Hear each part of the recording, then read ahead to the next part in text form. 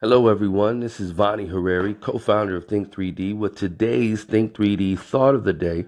And one of the things we wanted to talk about today is something that we see as a misstep that a lot of businesses and organizations tend to make when it comes to their mission, vision, and value statements. And the important thing that I think so many miss is they write it from a position of hierarchy. And one of the things that we always try to communicate with people is that your people don't work for you; they report to you, right? They work for other reasons. They work for their family. They work for their future. They work for their freedom. That's what they work for. They report to you. That's a technical component, and that brings us to the major point, which is the difference between the why and the way. And one of the things that anybody that leads people, and we believe that everyone that has influence, much like John C. Maxwell does, everyone that has influence can and should be a leader in some capacity. And so the difference between the why versus the way is very important.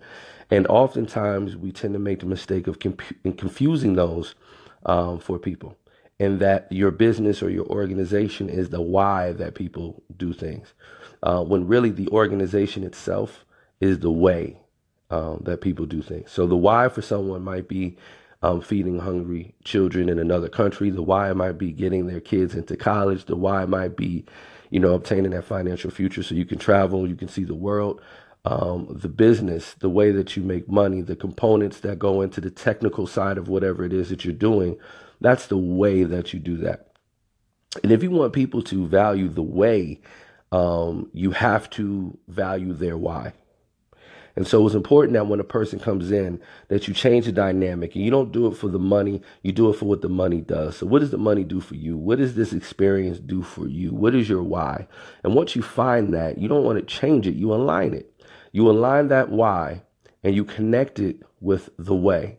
So the more that I put into business, the more energy and effort that I give, the more flexible that I am, the more ownership that I take, the better the way does, right? And the better the way does, the better the why does.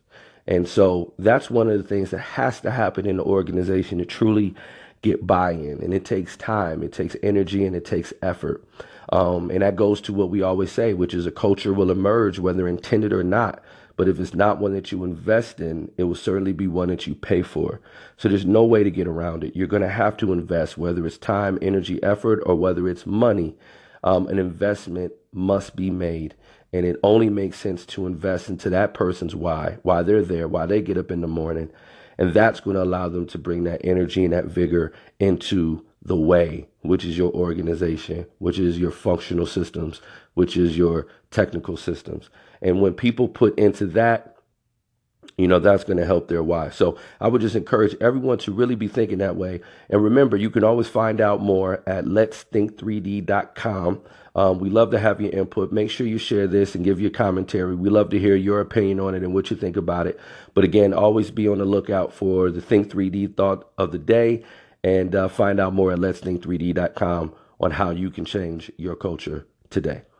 Thanks.